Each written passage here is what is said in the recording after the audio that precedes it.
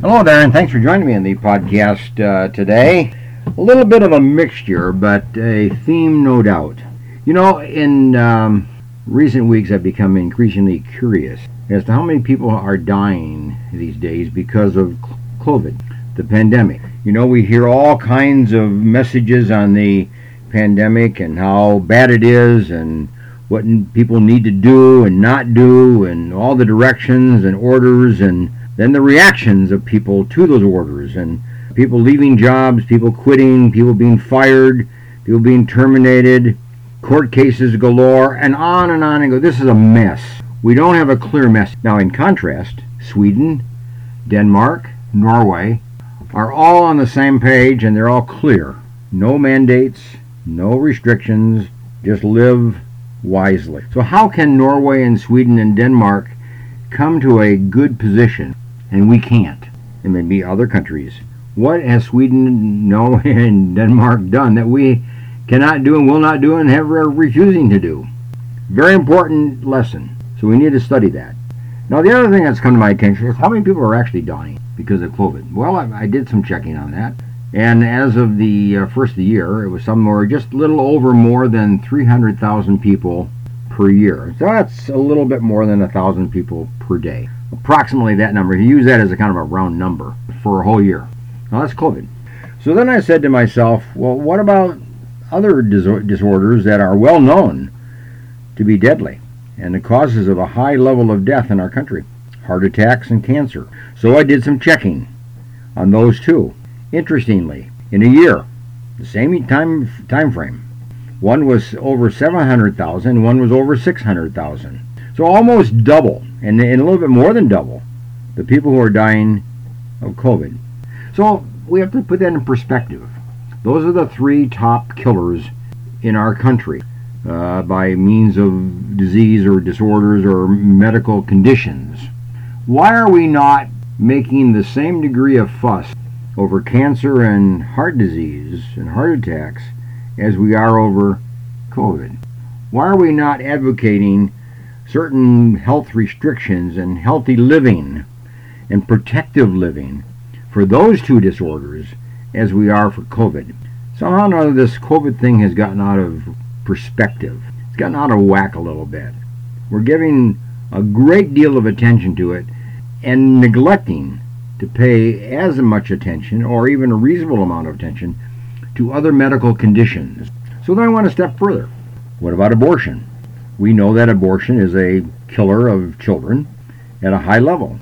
Well, the statistics indicate that about the same period of time, we're killing, by the abortion process, 1,000 children per day. So just a little over 300,000 per year. So it's about 1,000 children per day that we're killing by abortion. So use that as a round number. So why are we not concerned about the death of children by abortion as we are the death of children by means of COVID or the death of children by means of cancer? You see, we got things out of whack. We're not in perspective on this thing. We should be concerned about death, premature death, unwarranted death, unmerited death. And all those fall into the same category. They are all unmerited, unwarranted. Abortion, COVID, cancer, heart disease. Those are all premature deaths. Those are all deaths that we could have prevented. Those are all deaths that we could avoid. Those are all deaths that we can minimize if we just take certain steps. So, you see, I think we're out of whack on this whole thing. It's kind of a value system of our political system. The values are not consistent. We're not really holding up high the banner of life and liberty or even the pursuit of happiness. We're denying the pursuit of happiness by means of death. Look at these 4 means of death and the total number of people that are dying as a result of that. 700,000, 600,000, 300,000, 300,000 on round numbers. It's a little bit more than that. You maybe add another 500,000 totally. So that's really the number of deaths that we could be preventing, but we're allowing to happen. But we're only picking one of them to really focus on through our political efforts and our governmental efforts and our governmental system of setting standards and setting conditions and setting restrictions and means of prevention. We can do better. We need to have a different value system within our political system.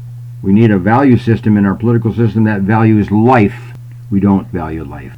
Okay, now let me just shift a little bit to another topic, which I think is a very important one. It's similar. It's very similar. That is social media in our kids. You know, that can be a kind of a form of a killer too, by the way.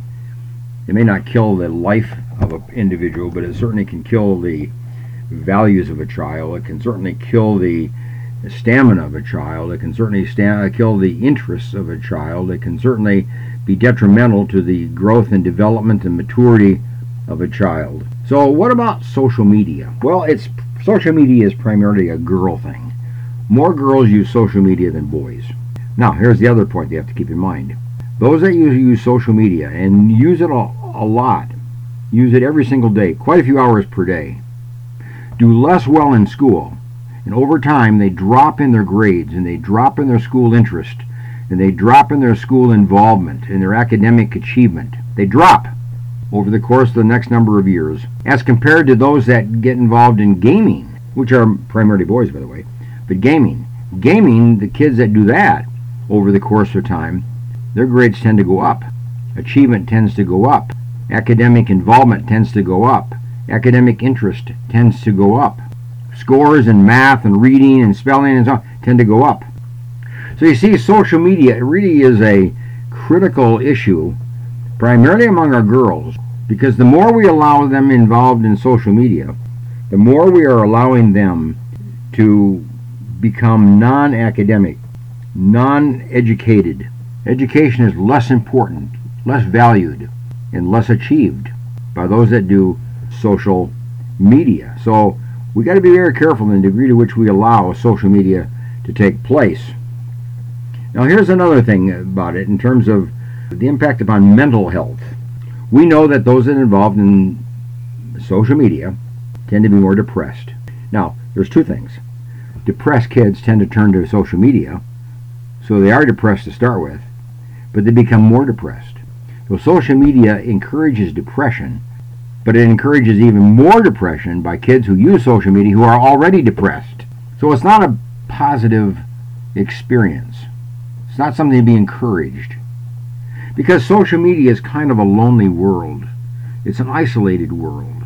It's a world that you just interact with somebody by means of an electronic device and through a window, but no personal contact.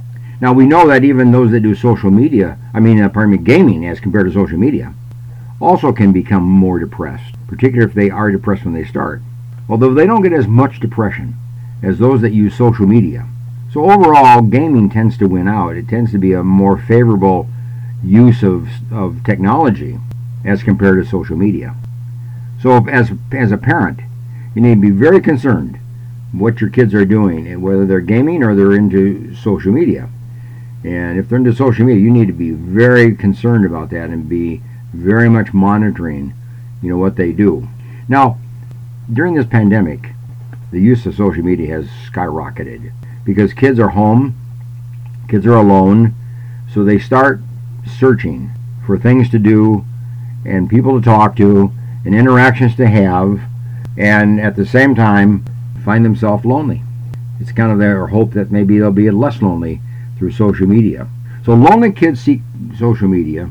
Social media fosters loneliness, so it's a vicious cycle. To some degree, if you just say to some degree, and for small amounts of time, social media might be helpful to somebody to at least talk to somebody, where otherwise they're alone all day and they talk to no one, and they're isolated. So here's the caution. A little bit of something is good. A lot of something is not good. Or put it the other way around. A little bit of a good thing is good. A lot of a good thing is bad. So that's kind of the rule of thumb that you might want to consider. A little bit of social media might be fine. Now, what does that mean? Well, in psychology, we have done some research in this particular topic, and we kind of come down on the topic, or on the range of around 2 hours a day, no more than 3 hours a day. 1 hour might be okay, it might be better. But use that rule of around 2 hours a day of social media, and we're probably not creating real havoc in the life of a child, or the life of a family for that matter. But when you get into social media more than that, they're into that 2 and 4 and 6 hours a day, now we're into depression. Now we're into destruction. Now we're into the decreased level of social living and socialization. Now people are hiding. Kids are hiding. Kids are withdrawing. Even if they have somebody at the end of the line on the social media scale, they're basically isolating themselves and withdrawing. And the other thing is, the more you spend on social media, the less you spend doing other things, such as reading, such as doing your math homework, such as doing art, such as creating poetry, such as creating music, learning a musical instrument, learning how to play a sport, learning how to cribbage, learning how to play chess, talking with a family around the table, talking with friends, neighbors. You see, social media takes us away from other things. And when you're being taken away from other things, there's a loss in your life. There's an absence in your life of things that otherwise could be very enriching. So, if you become less involved in creative activities because of social media, of course you become less creative, and you lose that joy of creating something, being recognized as a creative person, being recognized for the creative work that you do, whether it be art or music or dance or photography or whatever it might do. So parents, make sure your child spends a little time on social media, perhaps a little more time in gaming, and then a lot more time in creative and non-technology activity. Everything from reading to writing and arithmetic to art and sports and whatever it might be. Let these kids develop social skills. Let these kids develop their creative skills. Let these kids develop their mathematical skills, their intellectual skills, their cognitive skills. And you don't do that on social media. So there you are. That's the lesson for the day. And I trust that will be helpful to you as a parent as you talk about this with the kids. Listen to this podcast as a family and then talk about it. Or take some notes and then go back and talk as a family about this podcast and some of the things that I've commented about, and get some understanding within your family. Get some agreements within your family. Have a way in which social media plays a role, but it doesn't have a dominating role in the life of your family. Bye for now.